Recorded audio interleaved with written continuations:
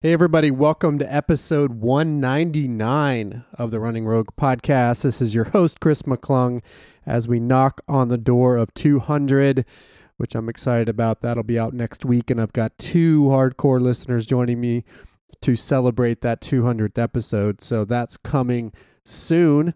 In today's discussion, though, we've got a really interesting topic, one that I don't think gets enough attention out there, and that's we're going to be discussing periodizing your strength training.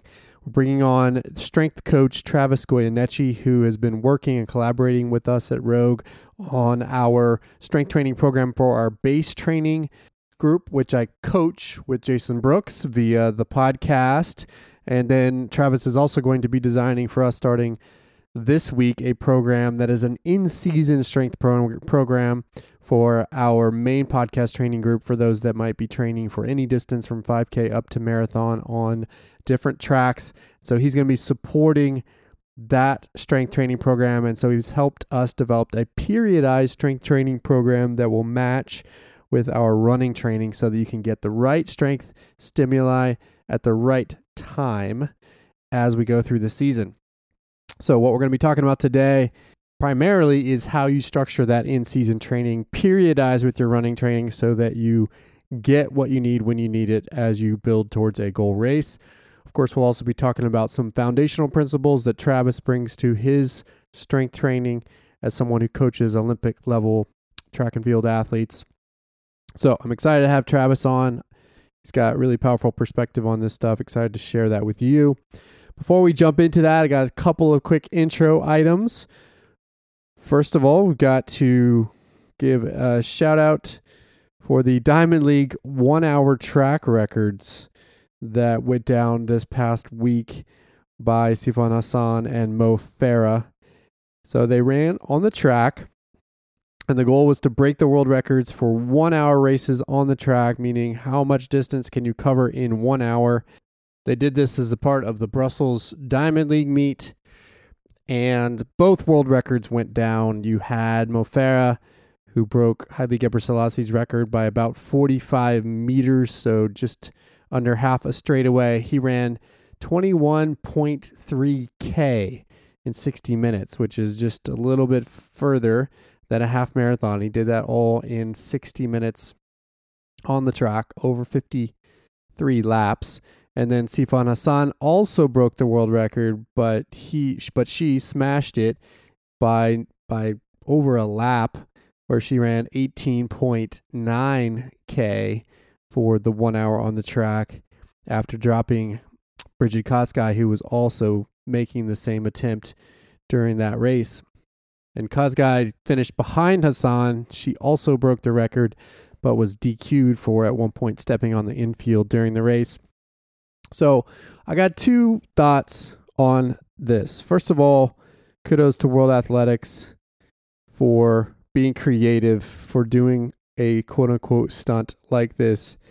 I think that while the bread and butter, meaning the core events for track and field, have plenty of storylines to draw attention, I do think fun exhibition-style events like this that mix things up and draw attention to the sport are smart and should be a part of every major meet to draw interest to those other core events that are so rich, to the stories in those core events about athletes that are so rich.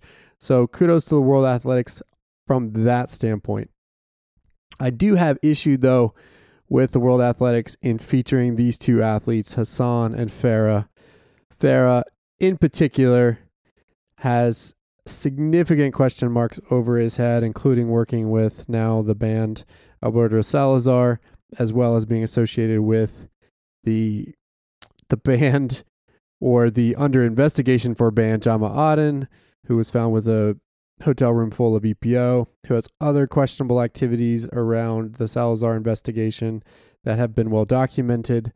And then Hassan, who was also coached by Salazar, has some of her own question marks over her head. And so from my perspective, if you're going to have an event like this exhibition be a feature event that's really drawing a lot of the attention for this Diamond League meet, then please, please, please choose athletes that don't have such clouds of suspicion over their head, because I really can't imagine being a clean athlete and looking at these two athletes with all of the suspicions over their head, watching these two athletes be showcased in this way and celebrated in this way. It, to me, would just be like a giant middle finger to clean sport that the World Athletics was giving and showing two clean athletes that they don't really care about the fight against doping. So, and a lot of people will get mad at me and they say, well, Chris, you're always so negative about this stuff. It's not about being negative. It's about sending the right signals. And no, we can't know yet that Farah and Hassan are using performance enhancing drugs. I think everybody knows where I stand on that. But to showcase two athletes with such clouds of suspicion, to me, that's a little bit like a big middle finger to everybody who knows they're doing it clean because of the suspicions. And you could have chose other athletes to showcase in other ways to draw attention to the sport that would also paint a better picture that you care about clean sport. So that's my second point here. Yes, kudos to World Athletics for trying new things, for mixing it up. But come on, if you're going to showcase two athletes, please choose athletes that are above reproach, that everybody can truly believe in without big clouds of suspicion and doubts over their heads. So that's my 2 cents there. Good effort, but I've got some feedback for you, World Athletics, and I would bet that a lot of the athletes out there that are doing it right just looked at this and are probably highly discouraged, because if you're going to showcase two athletes with this suspicion, then it just kind of says you don't really care about the fight for clean sport. So that's my opinion on that. Okay, now the second thing, by way of intro, before I jump into my conversation with Travis, I wanted to give a shout out to and recognize those doing the virtual Boston Marathon this week. Got to give a shout out to Rogue member Sage, who is doing it on this Labor Day as I record this intro. It's his first Boston after many, many attempts to get in. Unfortunately, he's not able to do it in person, but he was out in his new home in the Pacific Northwest getting his virtual Boston Marathon done on his own course, and his neighborhood was rallying around him. I saw a picture with chalk across the street with a start line that they'd created there for him, and that's just so cool. So congrats to Sage on this first Boston. In my head, it still counts even if you're not there starting in Hopkinton. But also kudos and shout out to all of those getting their virtual Boston marathons done this week. We'll be doing a Rogue virtual Boston coming up this coming Sunday, where we've got our athletes here in Austin. We'll be doing it on a course that we've created for them to give them support. So kudos to all of you getting those virtual Bostons done this week. That's not the same, I know, but it is still a big deal. Please celebrate it. And for those that know of others doing virtual Bostons, please reach out to them. Give them all of your love and support this week as they go get this done, because a virtual 26.2 mile race is no easy task when you're having to do it on your own or self-supported in some way. So shout out to all those virtual Boston runners this week. All right, here we go. Let's jump into my conversation with Travis. Again, Travis has been a collaborator with us on our strength programming here at Rogue. I'm excited to chat with him. He coaches Olympic level track and field athletes. And so let's jump into that conversation, talking about periodizing your strength training in season. Here we go. Welcome, Travis Goyeneche, to the Running Rogue podcast. How are you doing today, Travis? Doing wonderful, Chris. Pleasure to be here. Excited to have you, and wanted to get first a little bit on your background. But before we dig into that, you're a strength coach. You've got a local gym in Austin, Texas. How has it been for you adapting to this crazy pandemic time? I'm sure it's been a roller coaster, as it has been for us. How was it for you? Oh, yeah, absolutely. We took a lot of my training to outdoors, park areas. Fortunately, I had quite a stockpile of equipment, dumbbells, kettlebells, bands and that kind of stuff. So we were able to be pretty mobile and, go where we needed to be, with gyms being closed. So parks, in garages and things of that nature. And then with the Olympics being canceled, it was really a heart-wrenching experience for a lot of the track athletes. The training kind of slowed down for us quite a bit, but we've been fortunate enough to, have a little bit of a season. We had some races for the folks. Mike's actually in Europe right now, still competing, so we were able to salvage a little bit of a competitive year. Awesome. Well, let's dig into your background a little bit. You've kind of alluded to what you're doing now, but talk about your journey in sport, first of all, because I think it's fascinating. And then, of course, how you got from there to becoming a coach who focuses on strength. Yeah, so as a youngster, here in Texas, football is kind of the rite of passage. So I went that route. My path was the offensive line. So being a shorter, stouter, stronger fella, that was really my expertise. I played that all the way through high school. Just kind of falling in love with the weights and, the competitive atmosphere.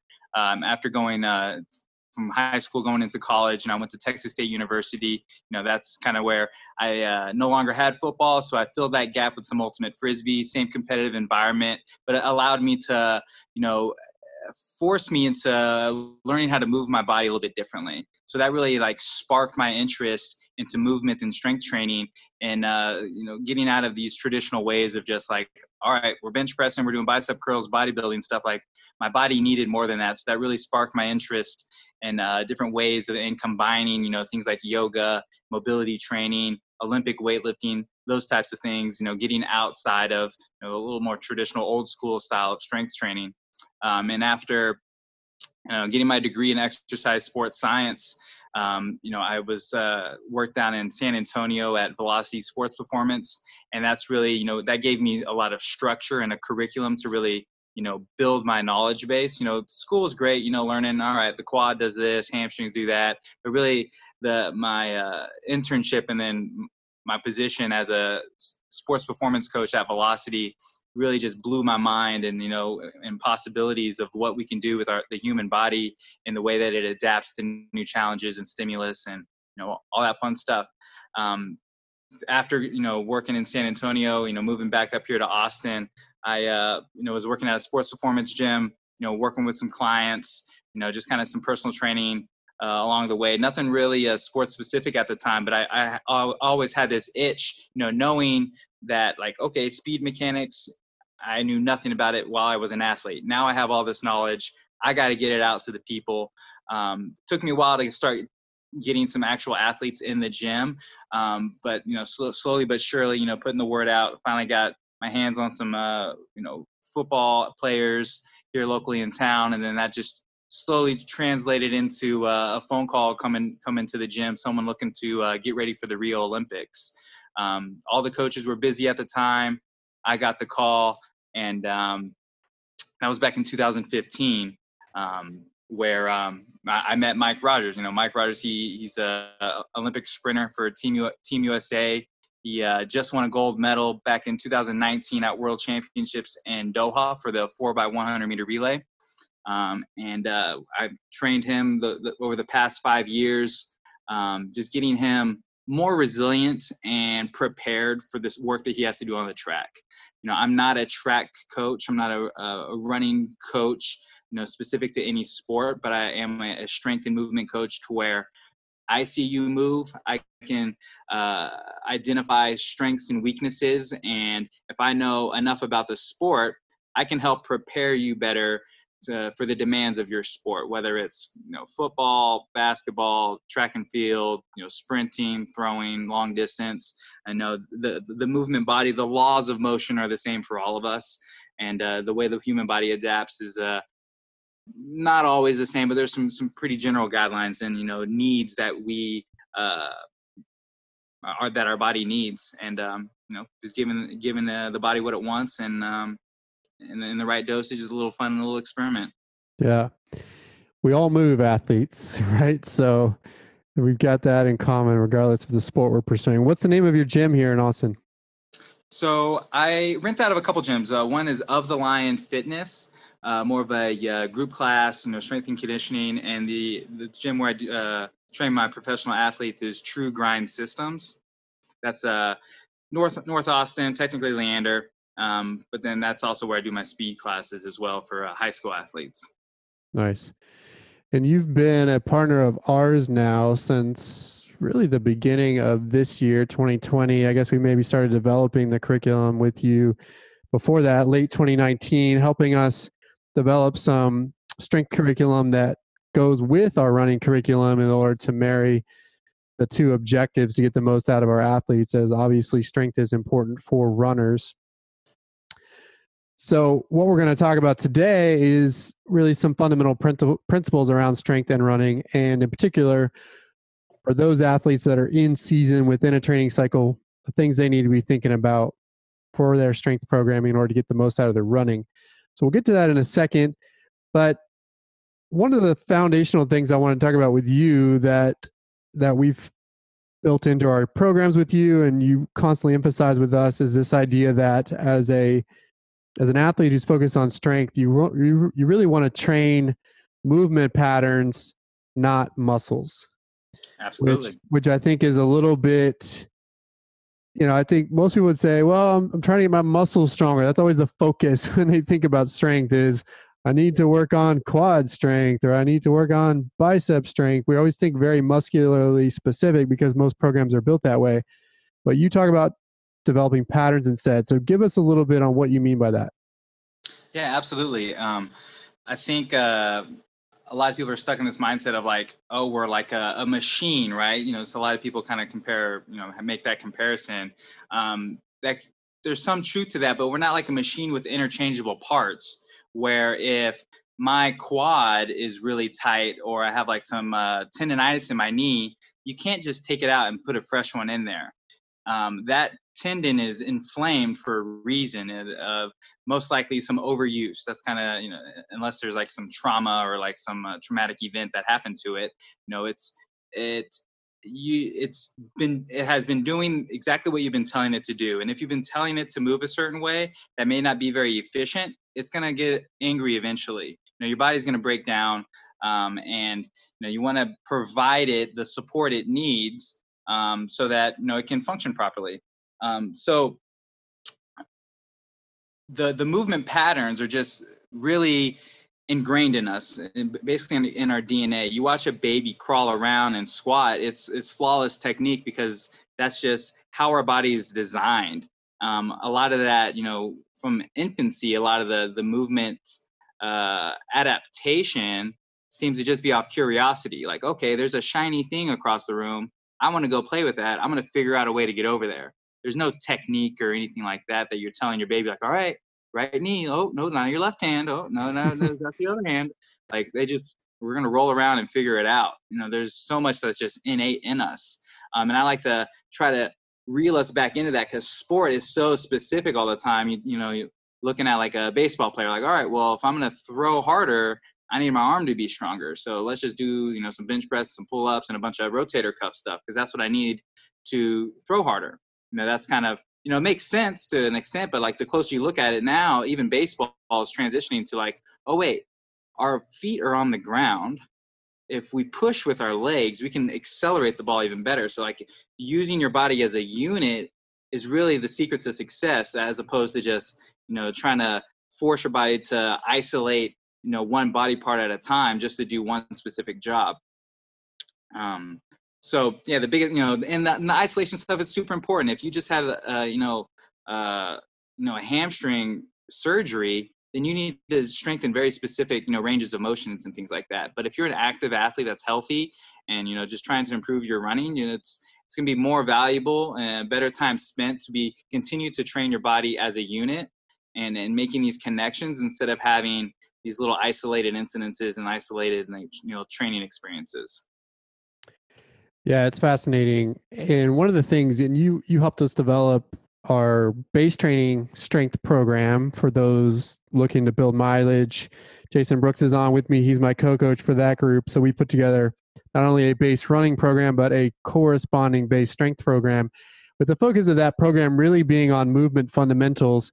And in talking to you about that, when we first launched it, I remember you talking about working with your Olympic athletes after they finished their season and were rebuilding for the next season, with the idea that you took them back essentially to square one.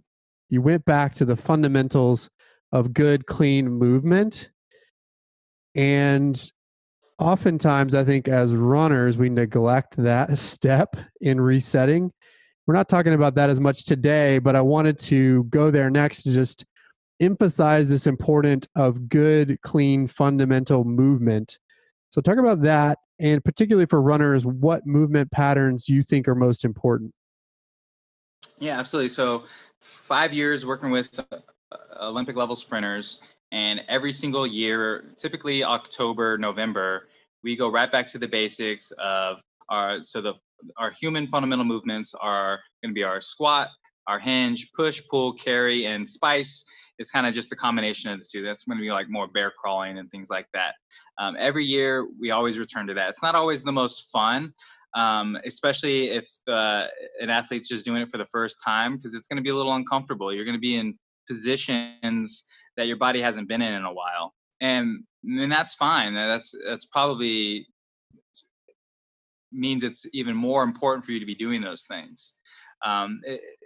With coming off of a season for these folks, they've been in these same tension patterns for months, up to like 6 to 8 months, really. I mean, and then that on top of 10 years of training over their lifespan, or 20 years, whatever it may be, your body builds these tension patterns, and your body's only going to adapt to the specific stresses placed upon it. So if you're getting really stiff, tight hips because you only stay in this single, little stride that you do over 10 miles at a time, those tissues are going to lay down collagen and get stronger in those specific positions. That's great until you try to get outside of that position. As soon as you try to open up the stride a little bit, like, oh wait, I haven't been training that for a while, I'm not strong enough, to handle that new position.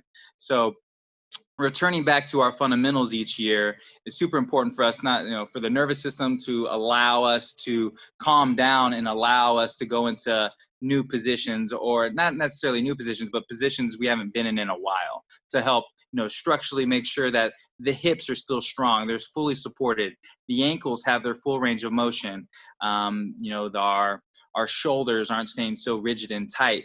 We can have this nice thoracic rotation, nice and smooth, because of our overhead pressing, our pulling. We've returned back to the basics. Funny anecdote from this week. I've got my training program here in Austin working on a foundational strength phase. Sorry, not strength, speed phase, where we kind of went back to the fundamentals of speed for them. And typically in half marathon or marathon training, they're doing 400 to up to 2 mile intervals often at times, but we're primarily working paces between 5K speed and marathon speed during our workouts. But this week I had them go and do 100-meter repeats. Oh boy. Starting out at half marathon effort and working down in smaller sets to eventually do the last 2 to 4 reps all out. And it wasn't a lot of volume, way less volume than they're used to. And there was a lot of recovery walking between each of these reps. And I think the dose that they got in the moment didn't feel that that tough. But everybody reported the next day that they were more sore than they've been in a long time, because it was a neuromuscular workout where they were waking up things that we haven't worked on in a while. And you've got to do that not only with your running sometimes, but also with your strength, whether you're starting a program over or whether you're starting from the beginning. It's important to make sure that your movement fundamentals are solid. You recommend certain movement tests in order to figure out where your baseline might be, to know what to work on. So what does that look like? Yes, sir. So movement test, that's just going to give you a kind of a baseline of like, okay, how can you get in this shape, and how do you get in it, and then how do you get out of it? The two main shapes that I like to focus on, especially for runners, are the squat and the hinge. So I want to know how low you can squat with your feet flat on the ground.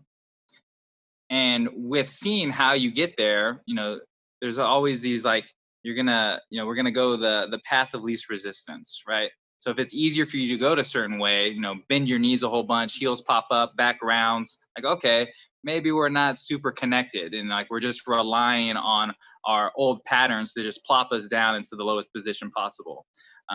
What I'd like to see in a squat is, we call it a loading order. So making sure that the hips go back first, setting up, making sure there's some tension in the posterior chain. Then we'll start bending the knees, allowing, the torso to stay nice and vertical. And ideally, the feet stay nice and flat on the ground. The depth, some people can take the hips below the knee, but as long as you're, staying in that sequence, you're going to be pretty solid. The depth will come with time. The second one being the hinge. So this one, it's a lot like the squat, just with a whole lot less knee flexion, so bending of the knee. Same thing, there's a little bit more focus on your postural awareness though. So we were standing up nice and tall, reaching your hips back. Think of it like an RDL. Your shoulders will come forward, but that's as a result of your hips going back, kind of folding yourself in half. Again, keeping the feet nice and flat. Some people will need to bend their knees because their hamstrings are so tight that they need that slack so that they can actually move their hips back. And then you also see a lot of poor postural strength where you see the shoulders start rounding and things like that. It's pretty eye-opening just seeing, people perform those two movements. And then, as the strength program goes on, you'll start, you'll notice like, okay, these are very important movements for me. Yeah, because if you're not doing it right, moving right, then what? What happens? What's the downside? Yeah, I mean, eventually, your body's designed to move a certain way. Some people are going to get away with it. Hitting the genetic jackpot, they can have some crazy form. I don't know if you saw the Tyreek Hill versus Terrell Owens 40-yard dash thing, but he got a whole lot of flack for his sprinting technique, right? But he got away with it. He's one of the fastest guys in the NFL. Like some of these guys are just freaks of nature and can get away with that. I'm not in that boat. So for me, I need to have a little bit more balance. I need to make sure that I'm not being too dominant with my quads, too dominant with my hamstrings, things of that nature, making sure things can move nice and smooth without, you'll see like these weird little hitches along the way or like a weird rotation of a foot as you're walking. We just want to make sure you're not wearing out a certain part of your body. Just like your tires, okay, the inside of your tire, okay, then that's going to mess up with the axle. And the axle's messed up and, you got an expensive car repair bill. So maybe the way I think about this, which I really like about the movement test, is that it helps to identify limiters. So the human body is really smart and it will just compensate for a poor movement pattern. And you could jump into a strength program or do something like this, running, training, and your body will figure out how to work around and adapt to whatever this limiter is in your body. But your compensator is eventually going to top out and you're going to kind of plateau. And so by being able to identify limiters, you can work on those. And because the movement tests that you have are developed around more than just the squat and the hinge, but there's also ankle mobility, which feeds into your squat mobility and even a bit of the hinge. You can work on a limiter at a time. Like maybe it's ankle mobility, which is the case for a lot of runners. You kind of get that to where it's not the limiter, but now your squat pattern is the limiter. And then you could work on remedial work there to help with that. And you're not just jumping into a program, kind of getting the cart in front of the horse and relying simply on compensators to help you get through the work at hand. And instead, you can focus on developing these limiters and building those up and up and up until you get to a point where it's kind of like safe to move on and really build strength in these patterns. Absolutely. Check. Agree with all of that, Jason. So one question is, okay, and we'll share the movement test. You've got some, Travis, that you have shared online that people can go do on their own and see where they are on some of these fundamental movements. If someone is struggling in these areas or maybe has significant limiters in how they move in these core movements, what does that mean? Does that mean they have to focus on that first before they start adding in the strength elements? Or can they do the two together? How does it work? I think it's a really, really great thing to find a challenge, because that's all. What it means is you have a great opportunity to get better. So if your squat is super limited, your hips are really tight. Well, guess what? If your hips move a little bit better, you'll probably be in less pain. You can probably produce more force into the ground so that you can run way faster, or at least with a little more ease. So if you're someone that does one of these tests and it's like, oh man, I failed it all. I shouldn't run anymore. I might as well just, call it quits now. Like, oh, whoa, whoa, whoa, whoa, whoa, whoa. There's an opportunity here. If you are, solution oriented, there's a little plan there. It's right there on the website. You can take little tiny steps throughout your day, throughout your week, to make these little improvements, just so you can move better, your body will feel better, and ideally you can train harder, and you get more out of your training because you actually are moving more efficiently and with less pain. So how much do you have to focus there? Like, how close do you need to get to a sound movement pattern before you step into a full-on strength program? I think if you can do the movements with no pain, you can. I would give it a few weeks of just like retraining, like your squat depth and this hinge pattern. And after that, I think it's be safe to at least start like a movement fundamental program, so where you're not like lifting weights or anything like that, but you are introducing more, more stresses on the body that your body hasn't been accustomed to yet. So, especially if you're a runner, you're already doing this stuff with all these really poor movement patterns. So it's obviously not that dangerous for you. It's just like, how much better do you want to be? Do you want to run with less pain? Do you want to run a little bit faster? Do you actually want to accomplish these goals?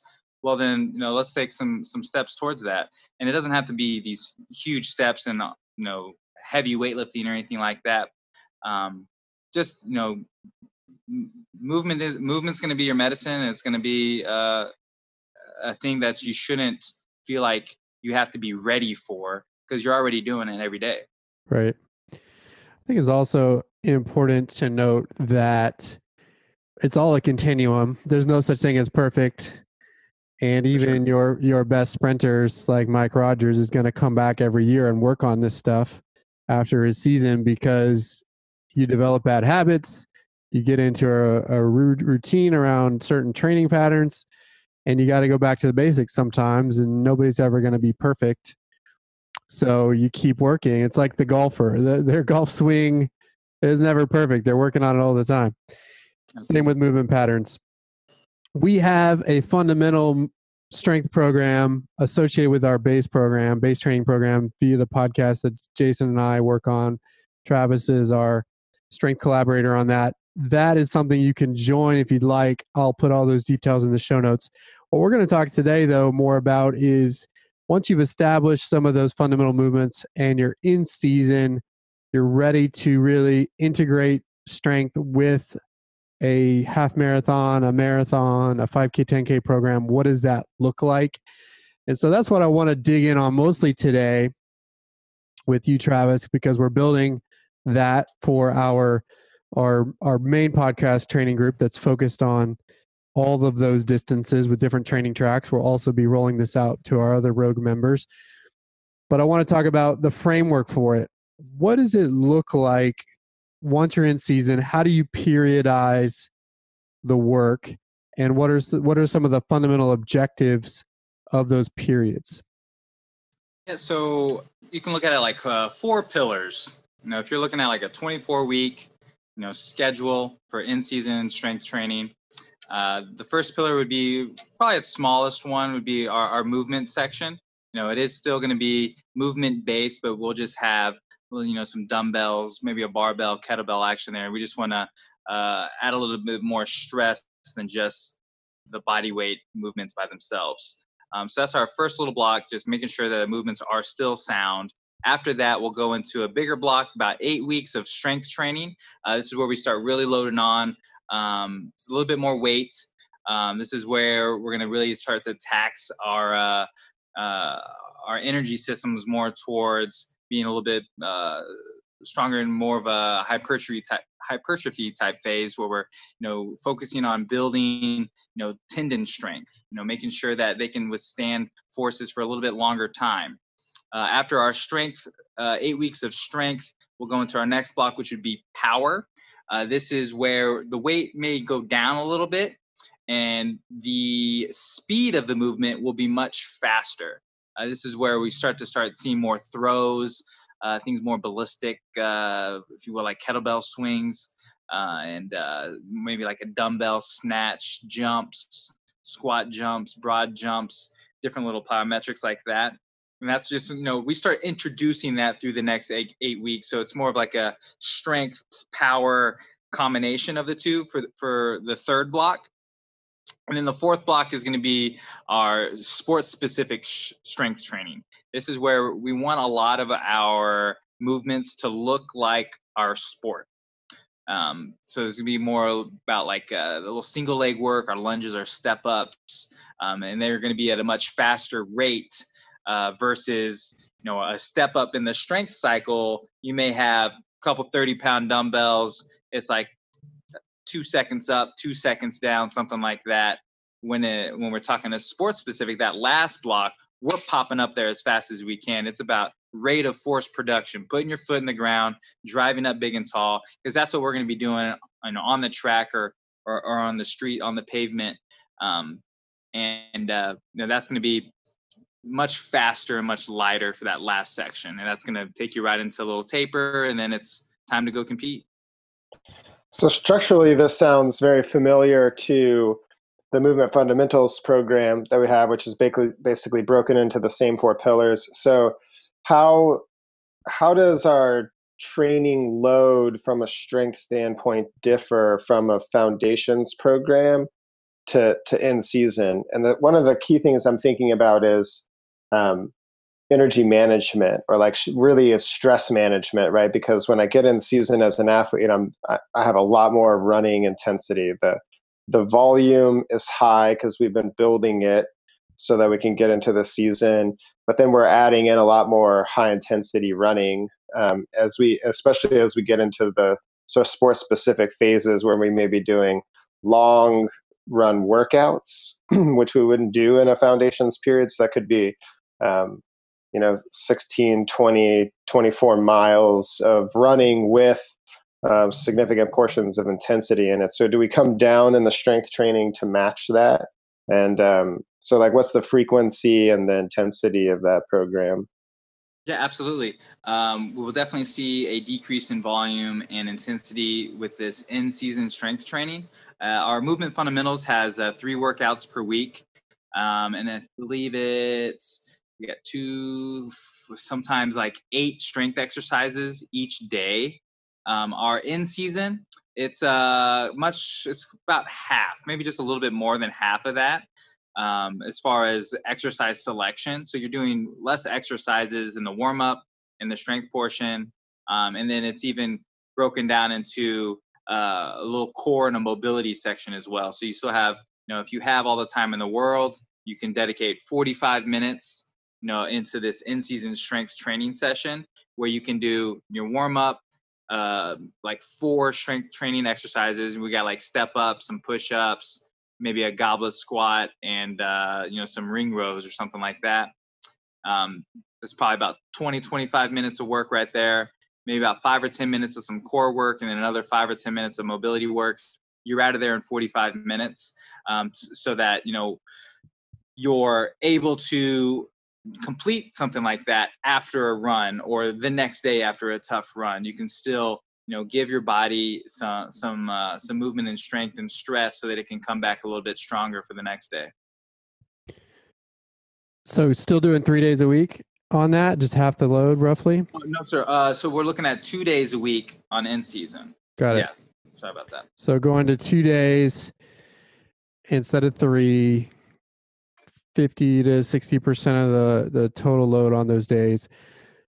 What do you recommend in terms of matching those days with running days, especially those more intense running days? How do you instruct athletes to plot out their week?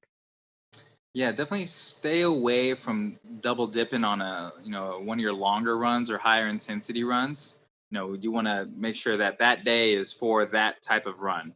If you have an easier run, I think you can do both in the same day. And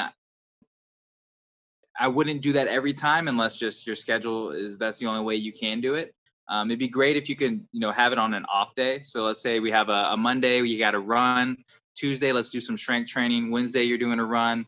Thursday, strength. Friday, run. Saturday, long run. That way you can kind of keep the strength stress away from that longer, higher intensity run. I think that'd be your best bet to get the most out of your running and your strength training.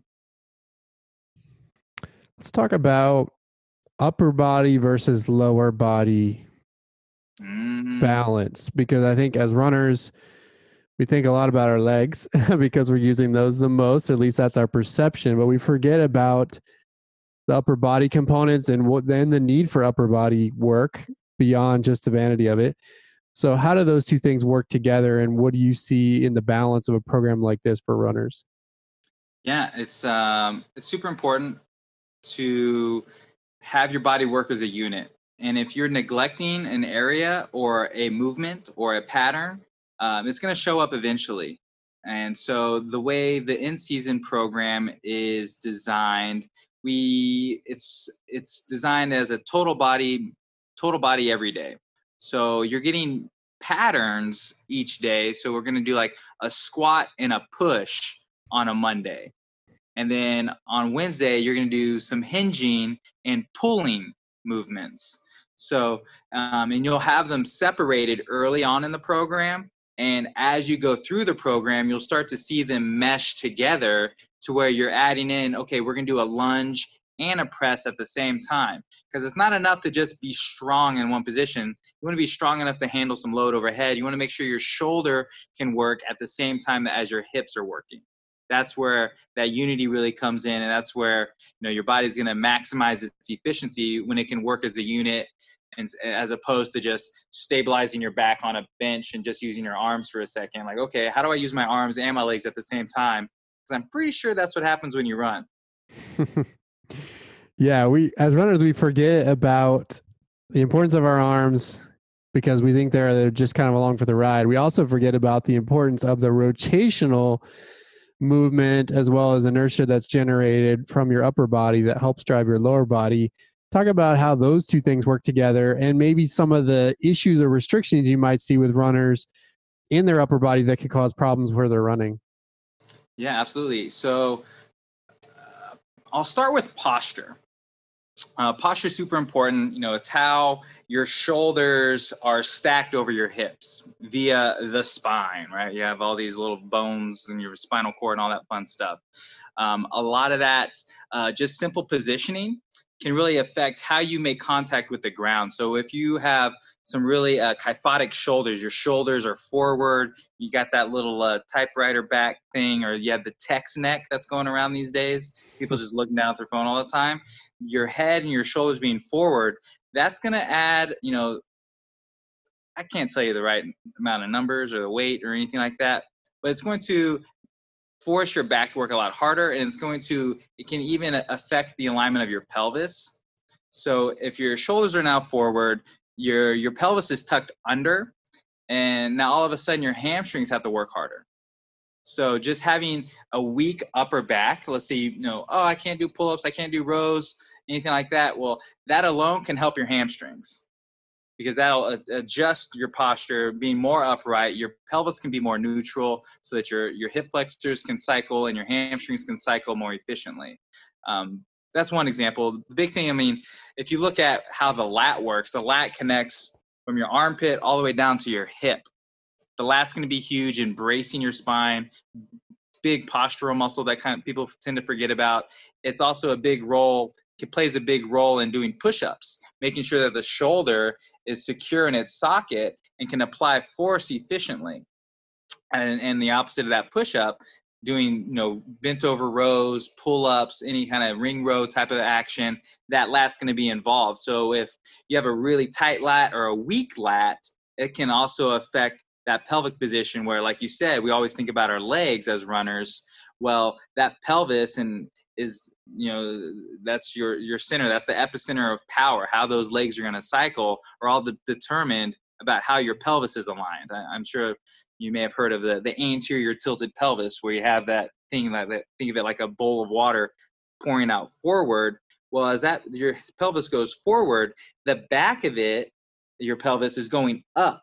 Guess what's attached to the back of the bottom of that pelvis is your hamstring. So as soon as you tilt your pelvis forward, there's automatically more tension on your hamstrings. So if you're always tilted forward, you're always pulling on your hamstrings. If your hamstrings are always being pulled on, they're going to fight back. They're going to get tighter and tighter and tighter because they're never in a relaxed state. So it's mighty important to just alone work posture and make sure that you have some structural integrity and synergy between your upper body and lower body working together. It all works together. Key lesson there. Don't neglect that upper body. Let's talk about equipment for a second. I think a lot of people think about strength work in the context of traditional weights. What are the types of tools, pieces of equipment you like to use in a program? I love kettlebells and dumbbells. I mean, those two things alone can get a lot of work done. If you can add in some sort of box or bench, something to stand on. So I really love step ups for runners. And, you can have a park bench, a small little table or shelf or something like that, something to elevate yourself on. Because I really like to challenge, how you stand up and how you lower yourself down. You can do some really cool eccentrics with that. A pull-up bar is really nice. It's kind of like icing on the cake if you can get something like that, or a suspension trainer, like a TRX, or just rings are like probably half the price as a TRX and can get most of the same job done. Those are like the really big ones.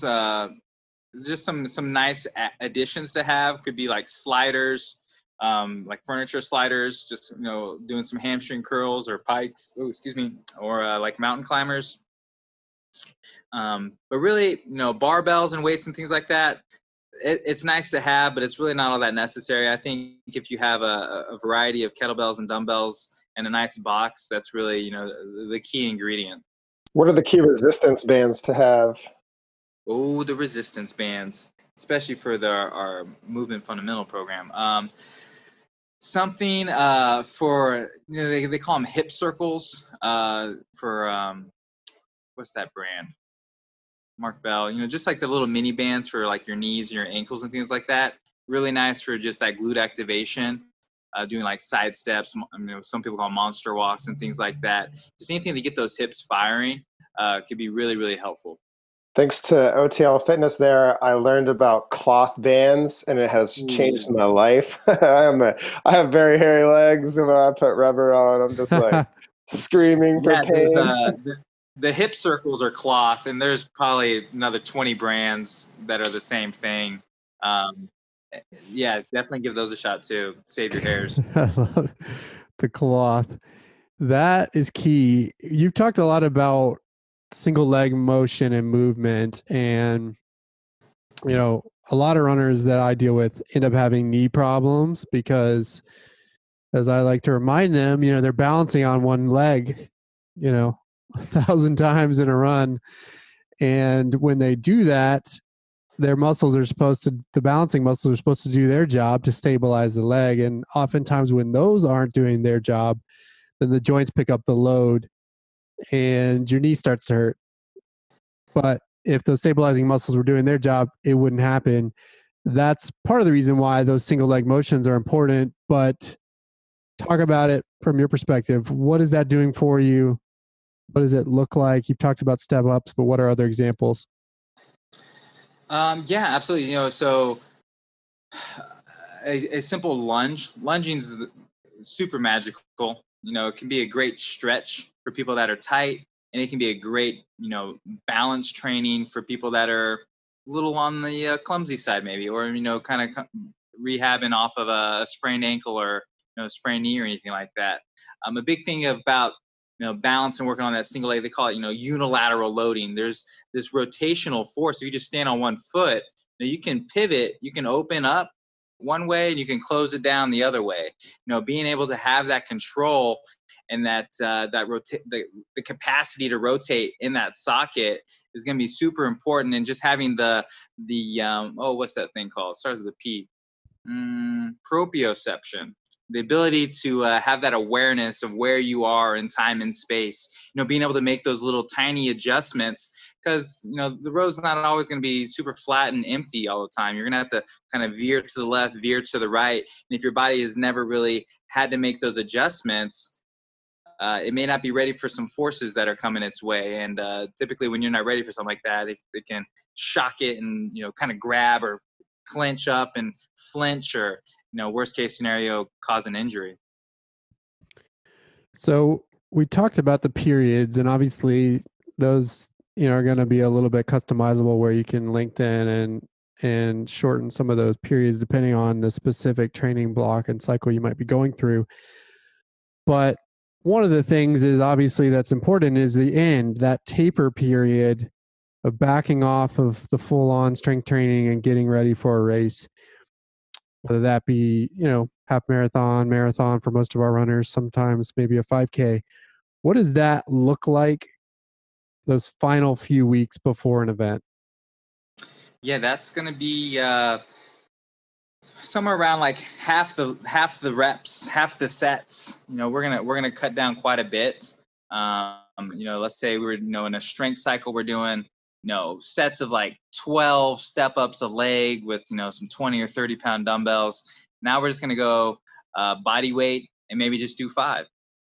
Just being nice and smooth, making sure everything's firing on all cylinders, the posture's smooth, we're getting our arm action involved, we're nice and tall, we're not wiggling and wobbling up top, just making sure everything's nice and sharp while we're practicing our movements. And so it's going to be almost easy, except for you just have the intention of purity. We take away the intensity of like a lot of reps, a lot of weight. That's very intense, right? So we're going to bring that part down, but we're still going to have the purity of the movement still be a priority, and we'll get our intensity through that way. And that'll be a less stressful for the joints and energy system wise, and our nervous system. So you keep the normal routine, but just change the work, is what you're saying. Yeah, pretty much. That's honestly what we prescribe from a running perspective. Is I tell people, run all the days you normally do, with the exception of maybe race weekend where you might have to change things a little bit depending on the schedule for the weekend. But run all the normal days you normally do. We back off on volume and we back off on intensity that last week, or really last couple of weeks for a marathon, or maybe 3 weeks for some. But we keep the routine. It's still the same, because I truly believe as a coach in the importance of routine and making sure that the body isn't freaked out too much by big changes. Yeah, totally. Introducing new exercises all of a sudden, then all of a sudden you're sore because you did something new your body wasn't used to, and then all of a sudden you got to run next week. That could get messy pretty quick. Yeah, so like you said, just keep that routine. We'll just crank down that intensity, but just keep your body moving in the same way. Trust that process. You're not going to make any huge gains the last 2 weeks. Just let that momentum just carry you all the way till race time. Jason, before we wrap, any other questions from you on the sort of fundamental pieces? I think my question is logistical, maybe. So our ideal state is we start out with a movement fundamentals program. We do some foundations training for our running, for our strength, focus on some other things in life. And then we pivot toward a training season. But maybe I'm already in a training season, or I'm just now starting a training season as we roll this program out. Are there entry criteria to delve into an in-season strength program like the one that we're introducing here? Do I have to have completed the movement fundamentals? Should I do the movement test going into this? Do I need to have any previous experience in strength training, or can I pick this up and run with it? And how should I think about introducing it, especially if it's a net new routine? Yeah, I think if you're an active runner and you've been moving for a little while, I think you can. I don't think that the movement fundamental program is a prerequisite, and you must do this before you do the in season. I think there's plenty of people that can go ahead and jump into the in season because it has that same structure of movement, strength, power, sport specific. You're still gonna get that foundation of like, okay, this is how I should be moving. If it's painful, that may be a different story.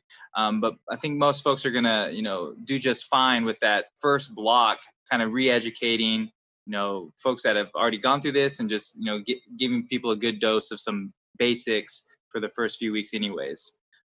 So I think it's perfectly fine for some folks to just jump right into that. I think there's plenty of people that have been moving their entire life just fine and they can handle it just well.